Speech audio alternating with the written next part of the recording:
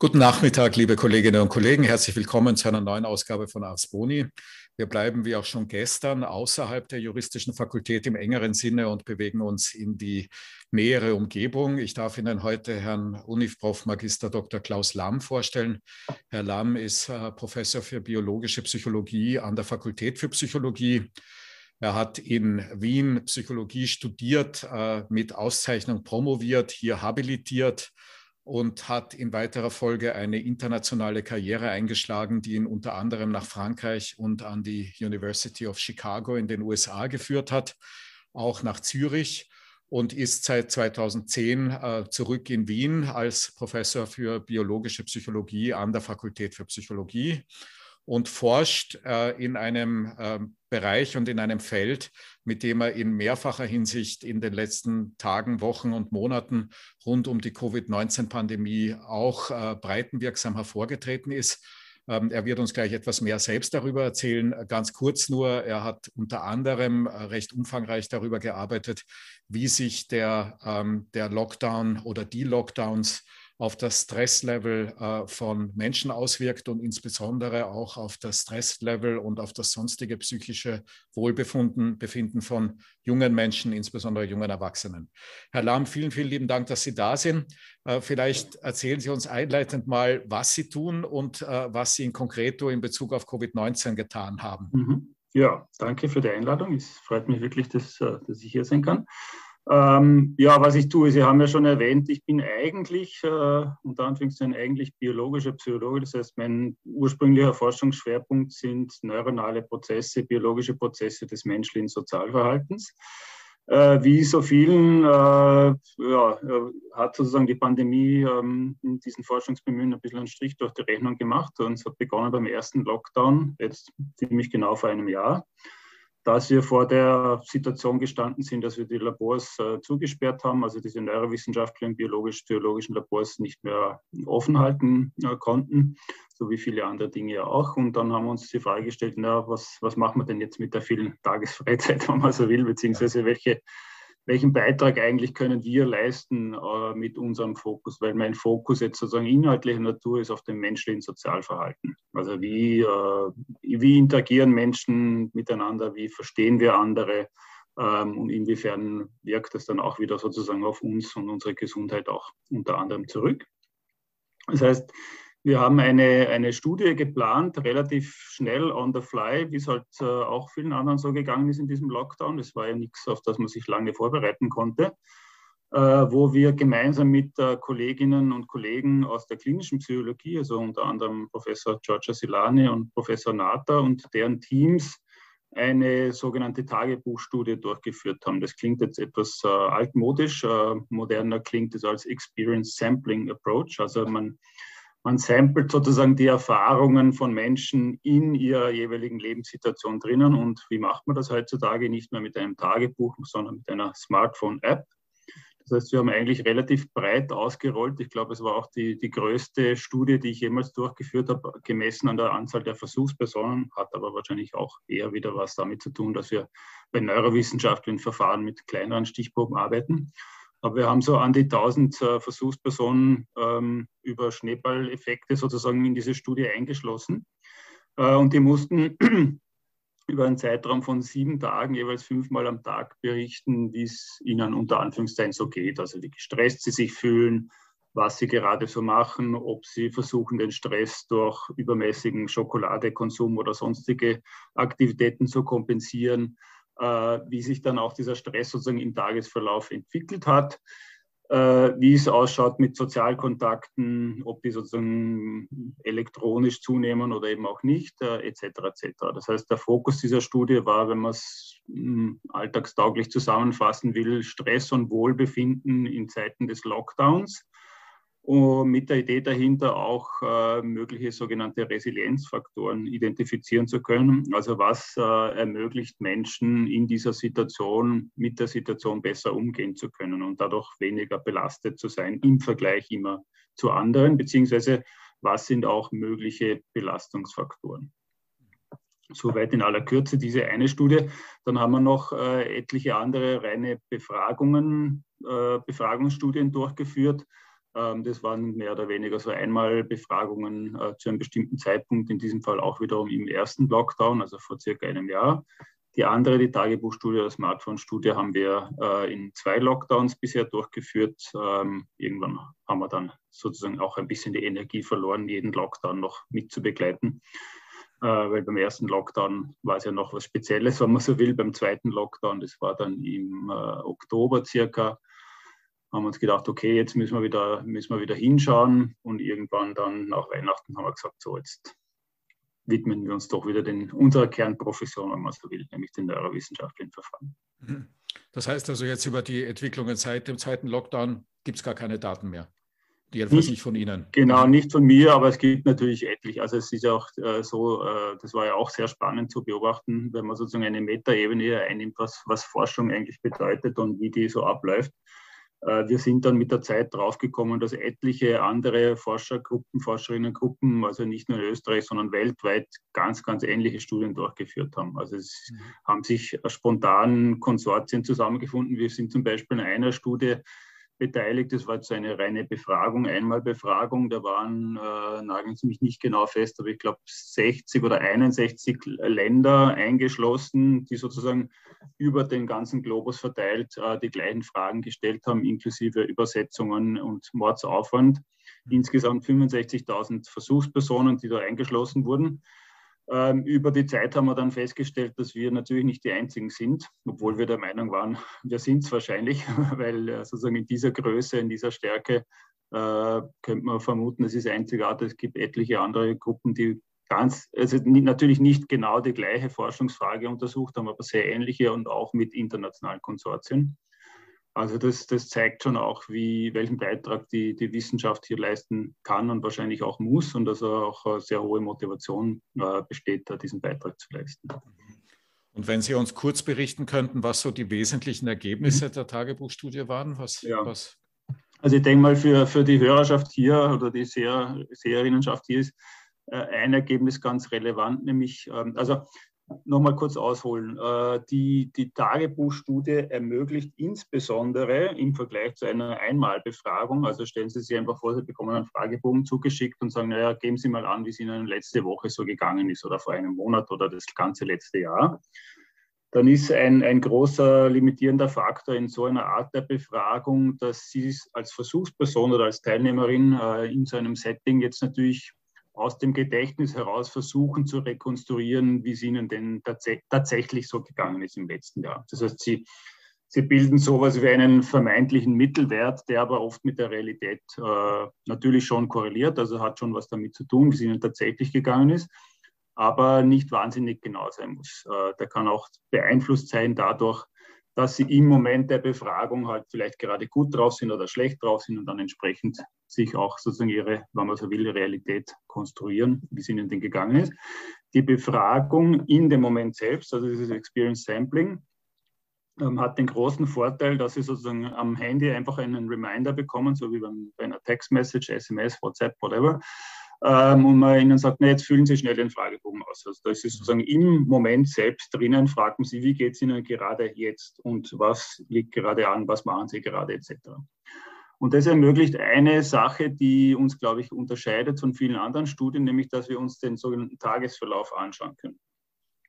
Tut mir leid, ich muss so weit ausholen, damit man sozusagen die Ergebnisse dann auch gut verstehen kann. Sehr interessant. Was ist der Vorteil dieses Tagesverlaufsansatzes? Also Stress an und für sich, das ist ja normalerweise ein Begriff, der eigentlich immer negativ konnotiert ist oder sehr oft negativ konnotiert ist in der öffentlichen Debatte. Also es ist selten so, dass jemand sagt, ich will gestresst sein, sondern Stress ist immer eine Belastung.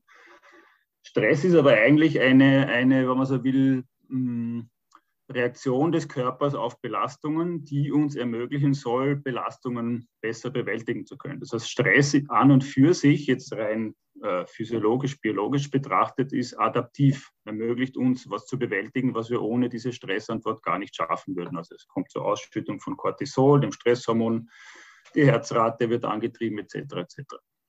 Und jetzt gibt es einen ganz interessanten Aspekt dabei. Die sogenannte jetzt physiologisch-körperliche Stressantwort, die waren am höchsten in der Früh. Das heißt, die Herzrate und dieser Cortisolspiegel geht in der Früh nach oben und sinkt dann im Verlauf des Tages kontinuierlich ab. Das hat einfach damit zu tun, jetzt ganz blöd formuliert, sage ich auch immer in meiner Vorlesung, der größte Stressor, den wir uns tagtäglich zumuten, ist das Aufstehen in der Früh. Da muss der Körper sozusagen von einem Ruhezustand in einen aktivierten Zustand hineingehen, damit wir es sozusagen überhaupt aus dem Bett schaffen. Und jetzt ist der interessante Aspekt dabei, dass man über diesen Verlauf dieser Stressantwort, also dieser normalerweise Cortisol-Kurve, in diesem Fall natürlich haben wir nicht Cortisol gemessen, sondern die subjektive Bewertung, etwas herausfinden kann darüber, wie, wenn man so will, adaptiv diese Stressantwort ist. Es ist nämlich dann besonders adaptiv, wenn ich zum Beispiel am Abend eine besonders geringe Cortisolausschüttung habe. Also wenn mein Körper darauf vorbereitet wird, die Energie, die er im Laufe des Tages verbraucht hat, sozusagen wiederherzustellen über die Nachtruhe. Und in der Früh soll es dann möglichst rasch nach oben gehen. Das heißt, eine adaptive Stressantwort zeichnet sich dadurch aus, dass sie in Phasen der Ruhe gering ausfällt und in Phasen der Belastung sozusagen sofort anspringt. Und das Interessante war nun, dass diese Stresskurve insbesondere bei Jüngeren, aber auch bei Personen mit psychiatrischen Vorerkrankungen, insbesondere Depression, aber auch selbstberichtete Einsamkeit, wenn man so will, abgedämpft war. Das heißt, der Peak in der Früh war geringer im Vergleich zu Referenzstichproben. Und dafür ist sie weniger schnell sozusagen nach unten gegangen und war dadurch auch am Abend, also vor dem ins Bett gehen, noch relativ weit oben. Wenn man so will, hat also sozusagen diese Belastung des Lockdowns, dieses plötzliche auf sich selbst zurückgeworfen sein, die Alltagsroutine verlieren etc. dazu geführt, dass diese Stressantwort bei diesen Personengruppen, also insbesondere auch die Jüngeren, das hat uns durchaus verwundert, kann ich gleich noch was dazu sagen, weniger adaptiv war, wie jetzt zum Beispiel bei älteren Versuchspersonen oder bei Personen ohne diese psychiatrischen Vorerkrankungen oder Belastungen. Mhm.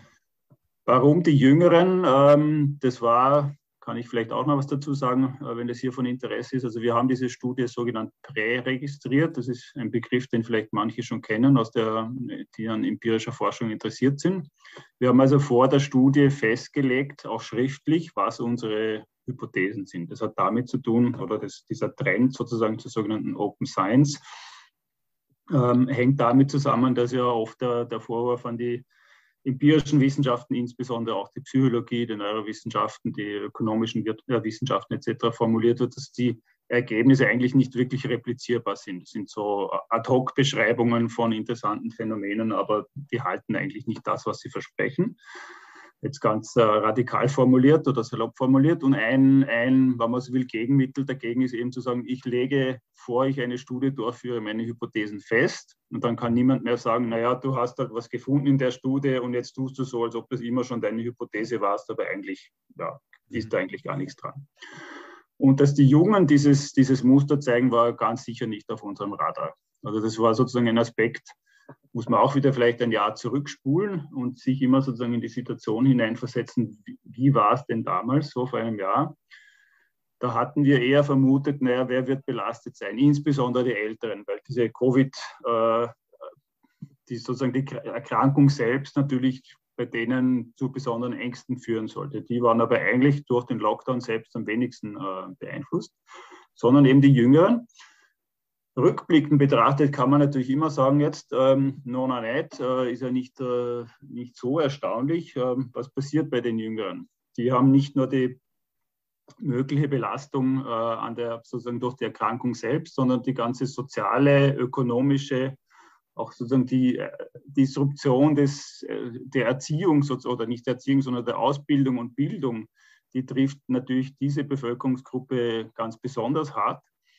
Dann kommt was dazu, was man auch jetzt rückblickend betrachtet natürlich sich gut konstruieren kann. Jüngere Menschen, also ich rede jetzt hier hauptsächlich von 18 aufwärts, darunter konnten wir keine einschließen, weil es hat einfach hat damit zu tun, dass wir dann irgendwie eine Einwilligung auch der Erziehungsberechtigten hätten einholen müssen. Das war uns einfach zu aufwendig.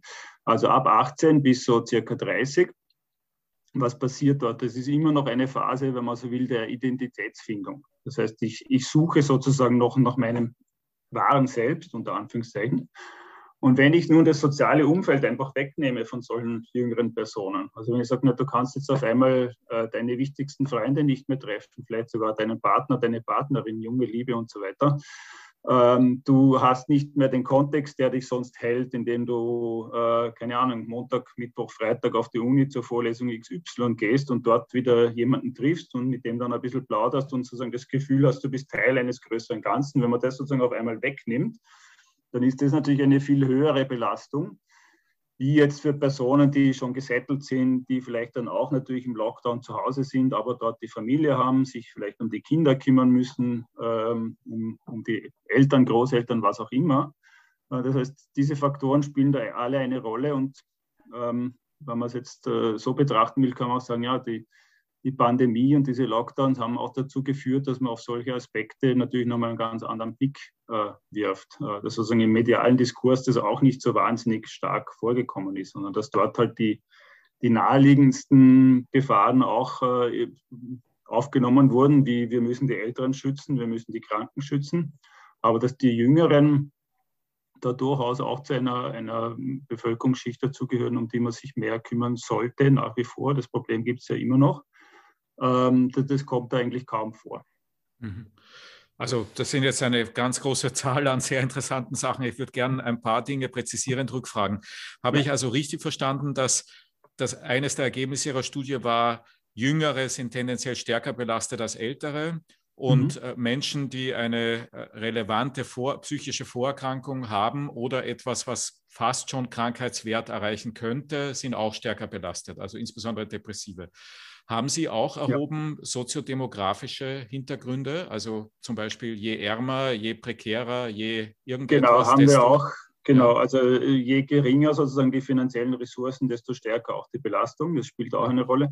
Man muss dazu auch noch eines sagen. Die Studie, also diese eine Studie jetzt hier, ist keine repräsentative Befragung. Also wir haben hier nicht sozusagen alle Bevölkerungsschichten repräsentativ vertreten, sondern es ist eine Anfallsstichprobe. Das heißt, wer immer mitmachen wollte, konnte mitmachen. Das heißt, wir haben auch einen relativ stärkeren Anteil an jüngeren Teilnehmerinnen, also es waren halt hauptsächlich die Studierenden.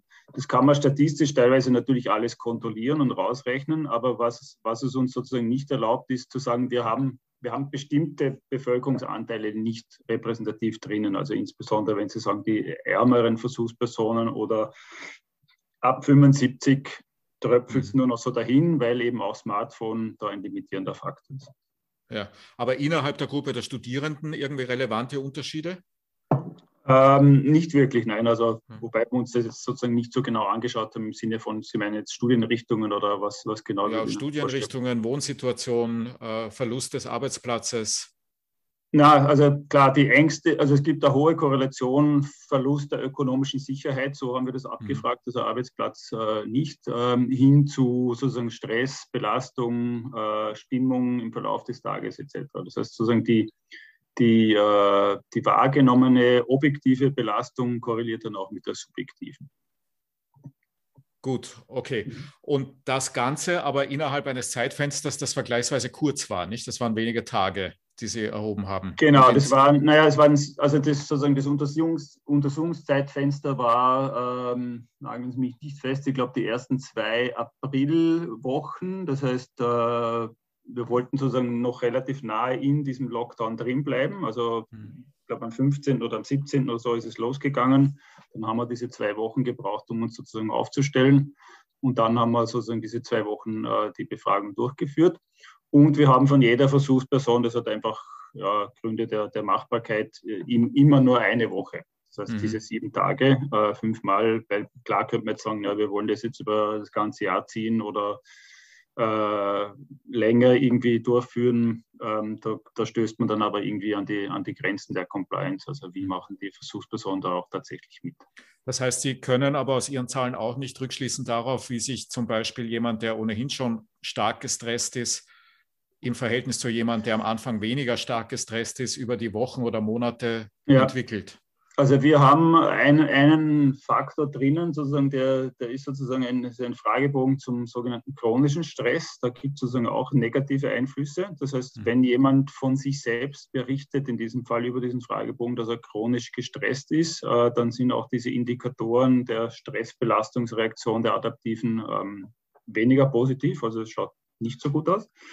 Ein großer Nachteil dieser und eigentlich fast alle anderen Studien, mit Ausnahme vielleicht des Corona-Panels, das Sie vielleicht auch schon mal hier hatten in der Sendung, ist, dass wir beim Großteil der Erkenntnisse, die wir jetzt generieren, ja immer ein Problem haben. Wir wissen nicht genau, wie diese Versuchspersonen, die jetzt mitgemacht haben, vor dem Lockdown aufgestellt waren. Das würde eine sogenannte prospektive Studie erfordern. Das heißt, eine Studie, wo man sozusagen in die Zukunft hineinschaut und sagt, ich erhebe jetzt über einen längeren Zeitraum das mit. Das heißt, wir können eigentlich immer nur über so relative Vergleiche Schlussfolgerungen ziehen. Deswegen auch jung versus alt, krank versus gesund, chronisch belastet versus nicht chronisch belastet. Das geht ganz gut. Wir können aber kaum absolute Aussagen dazu treffen, ob jetzt der Lockdown absolut dazu geführt hat, dass die Leute mehr oder weniger gestresst waren, weil wir sozusagen diese Vergleichsdaten von vor dem Lockdown nicht haben.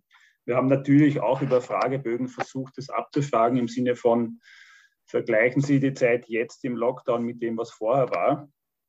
Fühlen Sie sich mehr oder weniger gestresst? Sind Sie mehr oder weniger gut drauf? Da hat man dann aber eben wieder diesen limitierenden Faktor. Die Versuchspersonen versuchen retrospektiv, sich eine Realität zu erklären, wenn man so will. Also zu berichten, wie war es vorher, wie ist es jetzt und dann einen Vergleich herzustellen. Das ist schon eine gute Annäherung, aber natürlich wesentlich weniger präzise, wie sozusagen in the moment die Leute zu befragen über dieses Tagebuchverfahren. Weil Sie jetzt so die Frage wiederholt haben, also fühlen Sie sich mehr oder weniger gestresst und Sie ja vorher gesagt haben, Stress als solches ist physiologisch gesehen ja was Positives. Meinen die Leute, wenn Sie auf die Frage, fühlen Sie sich gestresst, ja antworten, damit eher sowas wie eine Depression oder differenziert das ausreichend? Nein, ich denke, die Leute meinen, also erstens mal sind alles validierte Befragungsinstrumente, die natürlich die Abgrenzung zu Depression, Ängstlichkeit etc. schon ermöglichen.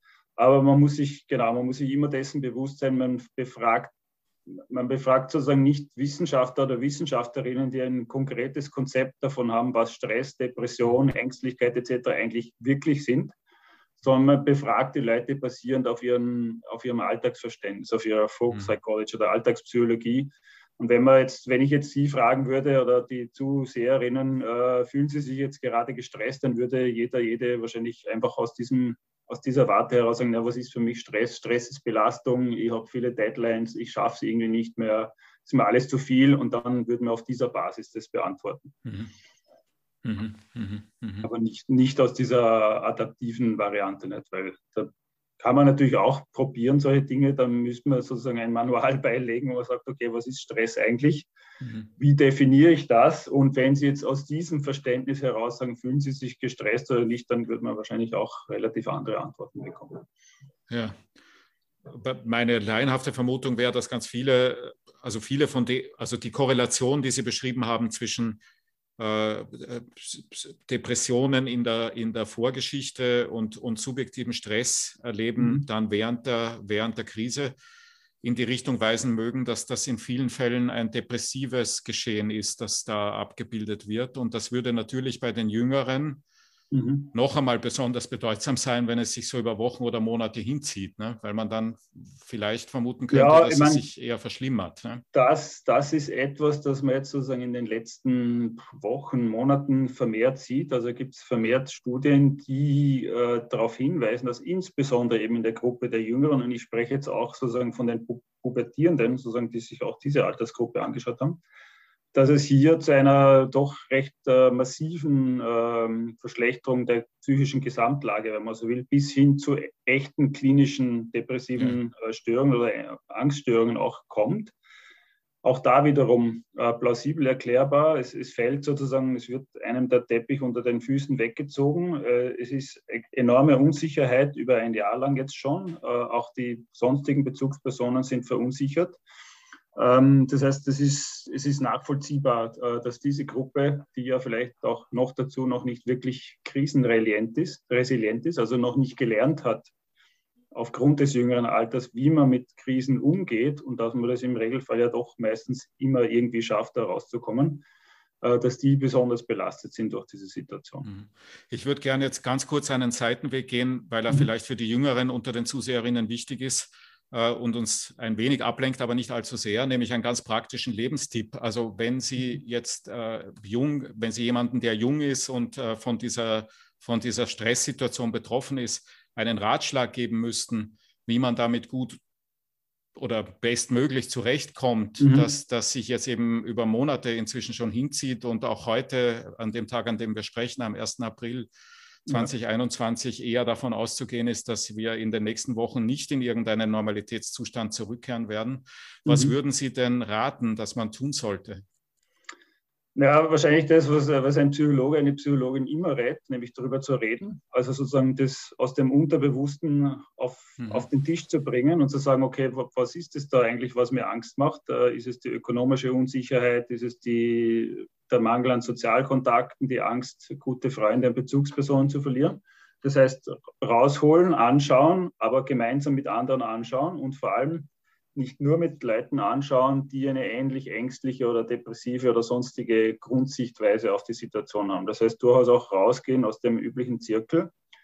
Wenn man merkt, dass es sozusagen die eigene Kapazität überlastet, wirklich auch professionelle Hilfe in Anspruch nehmen. Das heißt jetzt nicht, dass alle gleich zum Psychotherapeuten gehen müssen oder zum Psychiater oder wo auch immer, damit sich die Hilfe holen kann, sondern es gibt etliche auch niederschwellige Angebote, Rat auf Draht etc., Telefonservices. Also wirklich das Ganze durchaus ernst nehmen, weil eine psychische Erkrankung kann mindestens genauso schlimm sein, wenn nicht schlimmer wie eine rein physiologische Erkrankung. Also das wird man relativ schlecht wieder los, wenn es sich mal verfestigt hat. Und da ist eben dieses Ansprechen, Austauschen darüber, auch sehen, dass andere die gleichen Ängste haben, sich nicht schämen vor, okay, ich fühle mich jetzt so belastet und ich würde es jetzt den anderen irgendwie nicht auch noch zumuten. Das ist sozusagen der falsche Weg. Das ist mehr so ein allgemeiner Rat. Ansonsten ja, wirklich auch professionelle Hilfe durchaus in Anspruch nehmen. Gut, so jetzt wieder zurück zum Allgemeineren. Wenn Sie die politische Antwort und auch die rechtliche Antwort auf die Krise seit dem März letzten Jahres beobachtet haben, dann werden Sie wahrscheinlich mit mir den Befund teilen, dass es zumindest in der politischen Kommunikation, aber dann auch in der rechtlichen Ausgestaltung immer sehr stark darum ging, die Akutbelastung auf den Intensivstationen in einem kontrollierbaren Ausmaß zu halten. Also mit einem Wort, das Hauptziel der Politik am Anfang und zum Teil auch heute noch darin lag, sicherzustellen, dass eben in den Intensivstationen keine Triagesituationen auftreten letztlich. Ne? Und dass die Perspektive psychische Langzeitfolgen für Jüngere oder psychische Langzeitfolgen für alle anderen vergleichsweise weniger eine Rolle gespielt haben mögen. Zwei Fragen dazu. Erstens, teilen Sie den Befund? Zweitens, wenn Sie ihn teilen, würden Sie aus dem, was Sie gerade berichtet haben, aus Ihren Forschungsergebnissen, eine rechtspolitische Forderung ableiten wollen? Und wenn ja, also zum Beispiel, wir müssen bei den einzelnen Lockdown-Maßnahmen mehr in Betracht ziehen, wie sich das auswirkt auf Jüngere oder Ähnliches? Und wie würde das aussehen? Ja, also den Befund teile ich jetzt mehr als Bürger sozusagen, als jemand, der das halt auch aktiv verfolgt. Das steht sozusagen immer im Vordergrund, wie entwickeln sich die aktuellen Zahlen, inwiefern führt es dann zu Triage oder nicht. Oder man muss sozusagen ja auch berücksichtigen, das kommt vielleicht ein bisschen zu kurz. Also es ist jetzt sozusagen Sie legen mir jetzt in gewissem Sinne einen Matchball auf und jetzt könnte ich natürlich jetzt die Politik wunderbar kritisieren und sagen, ja, es ist ja viel zu engstirnig und es ist ja nur auf die Überlastung der Intensivstationen und das betrifft ja sowieso nicht die wirklich erkrankt sind. Was, glaube ich, ein bisschen zu wenig vorkommt, ist, dass ja natürlich auch jemand, der jetzt einen Verkehrsunfall oder irgendeinen anderen Unfall hat, natürlich durch diese Situation auch Opfer der Triage werden könnte. Also man kann natürlich auch aus dieser Perspektive sehen, um es ein bisschen abzuschwächen. Trotz allem ist natürlich so, und das kann ich jetzt sozusagen als Verhaltensforscher und Psychologe sagen, dass dieser Fokus in der Politik auf die Belegung sozusagen der Intensivstationen und sozusagen auf die größte Belastung, die man vielleicht als Politiker haben kann, nämlich dass Menschen sterben und man ist sozusagen mit daran schuld, dass sozusagen diese Art der Sichtweise oder warum das so stark im Vordergrund steht und nicht die Langzeitkosten, einfach auch wieder, wenn man so will, der menschlichen Psyche und dem Funktionieren des menschlichen Geistes geschuldet ist. Wir legen sozusagen als Mensch, wenn man das so pauschalisieren kann und damit auch als Politiker, einen ganz besonderen Fokus auf besonders hervorstechende Ereignisse mit radikalen Konsequenzen. Also, dass jemand stirbt, wiegt viel mehr, wie das vielleicht 100 andere durch psychische Belastungen, durch physische Belastungen, durch ökonomische Belastungen unterm Strich, wenn man sozusagen einen Mittelwert bilden könnte, viel, viel höhere Kosten verursachen. Also das ist einfach, kann ja jeder mal an sich selbst ausprobieren, wenn man sich vorstellt, keine Ahnung, mein Neffe verstirbt jetzt an irgendeiner Krankheit, ist viel schlimmer, wie wenn ich mir 1000 andere Volksschüler, Volksschülerinnen vorstelle, die jetzt vielleicht durch irgendwelche schlechtere Ausbildung oder Bildung dadurch langfristig leiden werden, weil sie nicht entsprechend lernen. Das ist das sozusagen das eine. Also man kann das verstehen, aber trotz allem, aus meiner Sicht, ist natürlich Aufgabe der Politik, sich von solchen menschlichen Wahrnehmungsverzerrungen zu lösen. Also es ist schon, denke ich, als interessierter Bürger kann man schon fordern von der Leitung eines Landes, dass hier andere Standards auch angesetzt werden. Warum das nicht passiert, ja, hat auch wieder viele, viele Gründe. Einer ist wahrscheinlich, dass es auch den Menschen wahrscheinlich nicht ganz so einfach verkaufbar ist. Also wenn es sozusagen für den Einzelnen schon nicht nachvollziehbar ist, warum sollen es dann die anderen nachvollziehen können? Gut, was macht man jetzt in so einer Situation? Inwiefern man sowas sozusagen in rechtliche Vorgaben gießen kann, ja, das ist nicht meine Kernexpertise, aber es wäre natürlich zumindest wünschenswert, dass diese anderen Belastungen entsprechend berücksichtigt werden. Wie man das macht, sind wir natürlich dann auch wieder beim komplizierten Thema. Ich glaube nicht, dass das sozusagen rechtliche Vorgaben, also vielleicht wirken auch rechtliche Vorgaben, aber wie ich die Politik erlebe, und ich bin ja selbst auch Teil eines Clearing Boards, irgendwie, dass das sozusagen indirekt den Staat Österreich allgemein formuliert mitberaten soll. Das ist dieses Future Operations Board, von dem Sie vielleicht auch schon gehört haben. Die Christiane Spiegel war da drinnen und ist die Barbara Schober. So. Ja. Genau. Da kriegt man halt irgendwie mit, dass sozusagen die Entscheidungsträger durch unterschiedlichste Player und Boards und Beratungsgruppen mit beeinflusst werden. Und das Problem ist aus meiner Sicht nicht der mangelnde Expertise in diesen Boards, ich meine, das gibt es vielleicht in manchen schon auch, aber die Koordination ist einfach das Problem. Das heißt, jeder Minister, jede Ministerin scheint mittlerweile sein eigenes Beratungsboard zu haben. Und je nachdem, wie man auf ein Problem draufschaut, also wenn jetzt das aus Sichtweise der Psychologie, des Psychosozialen draufschaue, habe ich einen ganz bestimmten fokussierten Blickwinkel. Wenn ich aus der Sichtweise des Epidemiologen draufschaue, wenn ich aus der Sichtweise des Ökonomen draufschaue, auf der Sichtweise des Juristen, dann habe ich einfach diese unterschiedlichsten Blickwinkel und non-net wird jeder sozusagen immer aus seiner Fachdisziplin heraus primär agieren. Und das Entscheidende ist sozusagen hier einen echten interdisziplinären Zugang zu ermöglichen und gemeinsame Entscheidungen, wo jeder auch in der Lage ist, das zu abstrahieren, was jetzt sein mehr oder weniger Scheuklappendenken oder Scheuklappen draufschauen ist. Dass sozusagen nicht nur die eigene Disziplin im größten Vordergrund stehen sollte, sondern dass andere Aspekte auch berücksichtigt werden müssen. Und gibt es diese Struktur in Österreich, wo das passieren könnte, oder müsste man das schaffen? Prinzipiell, natürlich könnte dieses Future Operations Clearing Board seine Funktion erfüllen, aber ich weiß jetzt nicht, wie ich das diplomatisch am besten ausdrücke. Dieses Board hat zu wenig Implementierungsmacht, wenn man es so formulieren will. Das ist eine super Idee, ist auch, glaube ich, weil es ist breit aufgestellt. Ich glaube, so eine Art Expertenplattform gibt es kaum weltweit, höre ich zumindest immer wieder, kann ich mich auch nur auf die Aussagen beziehen, in diese Richtung, die da einen besseren Überblick haben.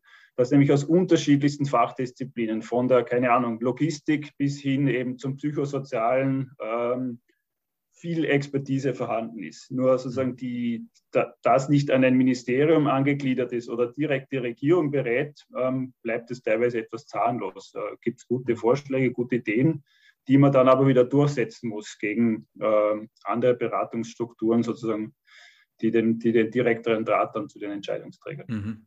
Sie sind ja unter anderem auch in der Österreichischen Akademie der Wissenschaften. Mhm. Hat die in diesem Spiel eine Rolle, die man hervorheben sollte?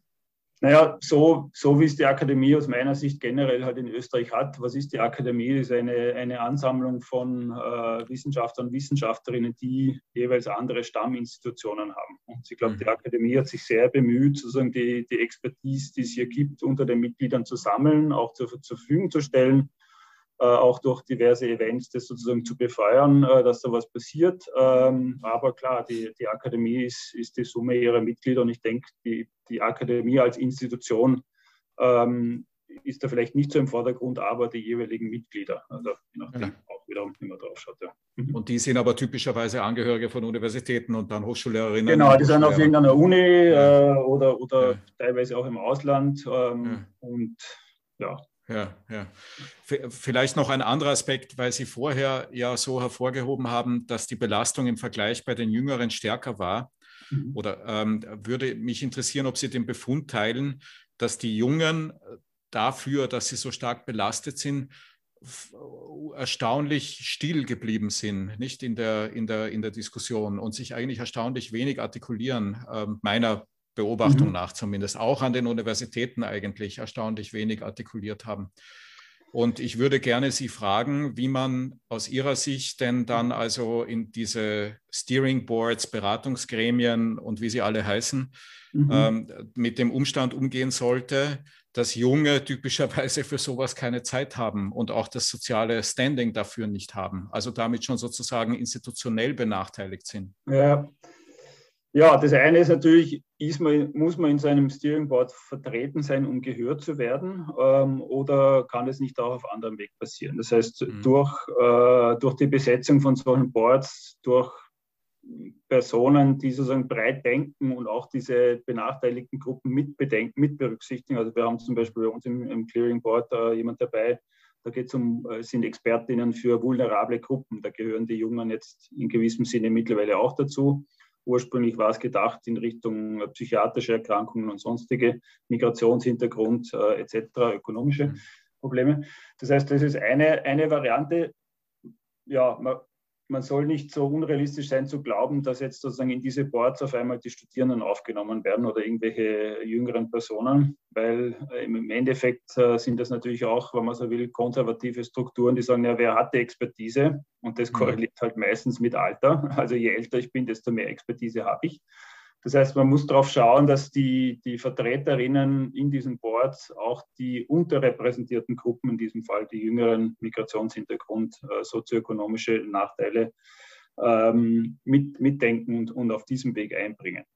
Das heißt jetzt aber nicht, dass sozusagen die Jüngeren da draußen an den Endgeräten sich nicht auch sozusagen zusammentun sollten, um durchaus einen Impact erreichen können. Also denkt man an Fridays for Future etc. Also es gibt natürlich mittlerweile, Gott sei Dank, wieder ganz tolle Bewegungen, die wirklich grassroot-mäßig genau von der jüngeren Populationsschicht irgendwie entstanden sind.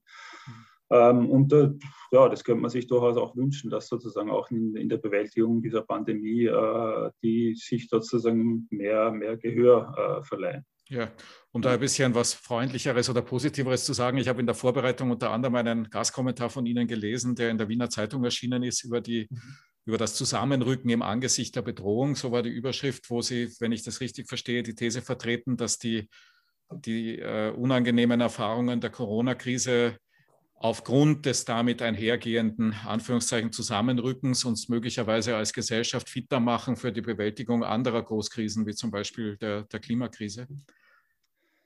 Ja, wie soll ich sagen, ich stehe nach wie vor dazu, das ist aber schon einige Monate her und damals war ich vielleicht noch etwas optimistischer.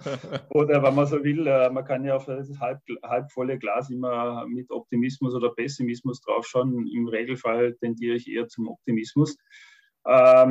Ja, in den letzten Wochen, Monaten habe ich das Gefühl, es geht uns allen ein bisschen die Luft aus und das Denken an irgendwelche anderen Krisen in der Zukunft oder auch in der Gegenwart wie die Klimakrise, ja, dafür bleibt, glaube ich, kaum mehr Platz in unserer Betrachtungsweise. Aber natürlich das Statement an und für sich, wenn man so will, als normatives Statement soll so stehen bleiben oder als optimistisches Statement, sagen wir es vielleicht mal so.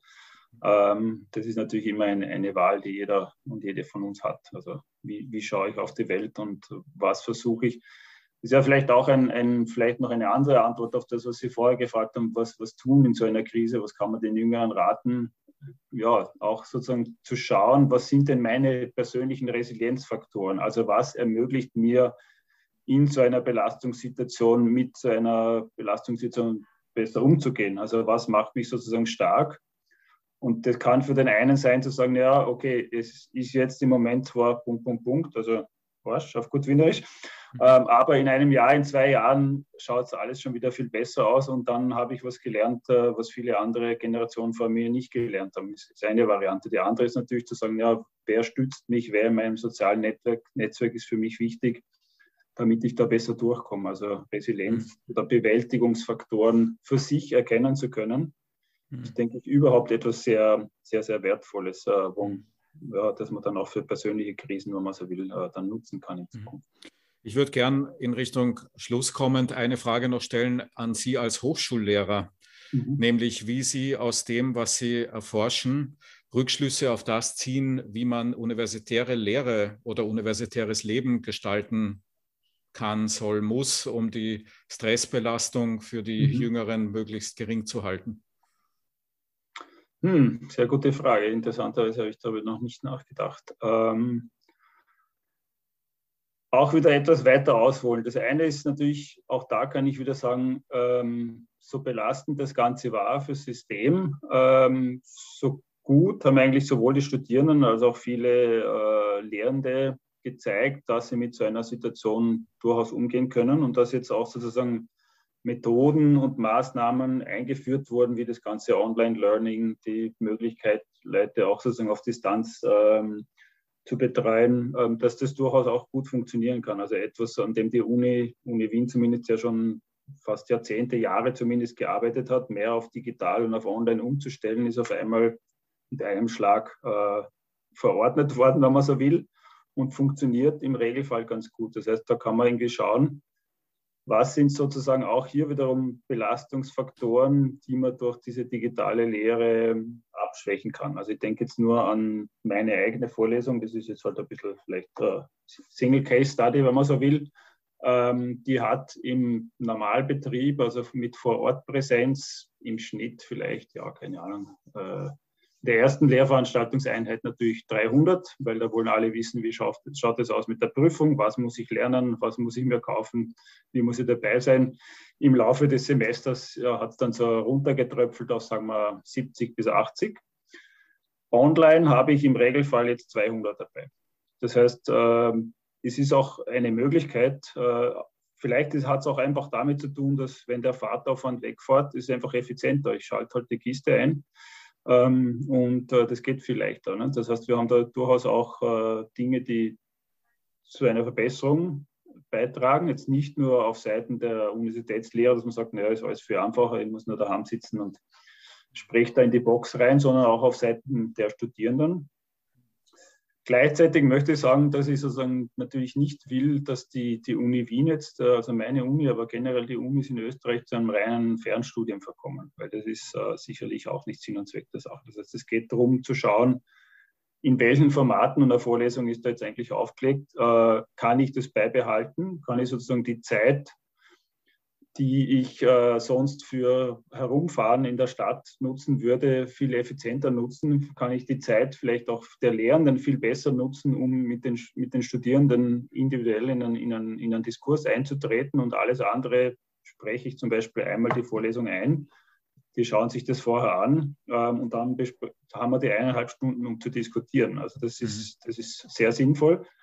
Wenn es dann aber darum geht, auch, wenn man so will, Persönlichkeitsbildung oder halt auch Instruktionen für Hands-on-Sachen möglich zu machen, wo man wirklich auch die Präsenz vor Ort vielleicht braucht, dann würde ich das aber nie durch das Online auf lange Sicht irgendwie ersetzen wollen, weil dieser persönliche Kontakt ist mir zumindest sehr wichtig. Also viele meiner mittlerweile sehr erfolgreichen Studierenden, Postdocs etc., die habe ich sozusagen in meiner Vorlesung erst kennengelernt. Also durch sozusagen die Präsenz vor Ort und zu sehen, ja, wer stellt denn da immer die Fragen und wer ist denn immer da und wer ist am aufmerksamsten dabei, sind mir immer wieder Leute aufgefallen, die dann später im Studium, im Master oder dann als PhD-Student, Studentin bei mir waren. Und das war eigentlich sozusagen der Auslöser, wenn man so will, einer Beautiful Friendship, wenn man so will.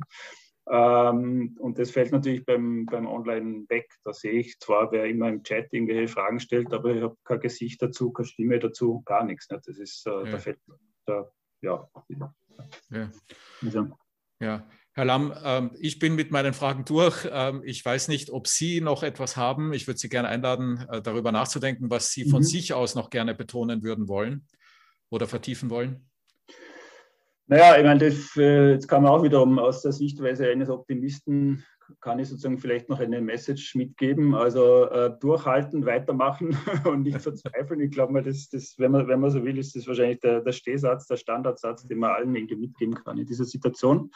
Auch mir selbst natürlich. Also es soll jetzt bei weitem nicht so klingen, als ob ich hier vom hohen Ross herunter allen sage, wie belastet oder unbelastet sie sind und dass es doch gar nicht so schwierig ist, sich mit dieser Situation abzufinden, sondern es ist natürlich auch ein Appell an mich. Ich denke, alle sind müde, belastet durch diese Gesamtsituation, durch die Unsicherheit, durch diese vielen Wechsel auch. Es ist ja quasi ein kalt-warm, wenn man so will, wenn wir auch wieder zurückschauen. Erster Lockdown, dann war der herrliche Sommer unter Anführungszeichen, wo die Zahlen unten waren, wo alle nach, keine Ahnung, Kroatien, Italien oder an die österreichischen Seen gefahren sind. Dann ging es wieder nach oben, dann ging es wieder ein bisschen runter, dann ging es wieder rauf, wieder runter. Jetzt kommt die britische Mutation dazu. Wer weiß, was als nächstes kommt. Es bleibt spannend, wenn man das optimistisch betrachtet, so irgendwie sehen will. Und es nutzt nichts. Also wir müssen da irgendwie alle lernen, krisenfest zu werden, so belastend oder unangenehm es für uns alle ist. Und jeder kann seinen Beitrag dazu leisten, sozusagen in seinem Heim aufzuräumen, wenn man so will, aus psychologischer Sicht. Also was belastet mich, was hilft mir dabei, durch diese Belastungen besser durchzugehen, wenn man so will, ein Erkenne dich selbst Crashkurs, wo jeder und jede für sich Erfahrungen machen kann, wie man mit so einer Situation gut oder eben nicht so gut umgehen kann. Mhm. Vielen lieben Dank. Vielen Dank fürs Kommen. Ihnen, die Sie zugehört haben, vielen Dank fürs Zuhören. Bleiben Sie mit uns verbunden, bleiben Sie uns gewogen und vor allen Dingen bleiben Sie gesund oder werden Sie so rasch wie möglich, so gesund wie möglich. Alles Gute. Bis bald. Danke auch von meiner Seite. Danke für das spannende Gespräch.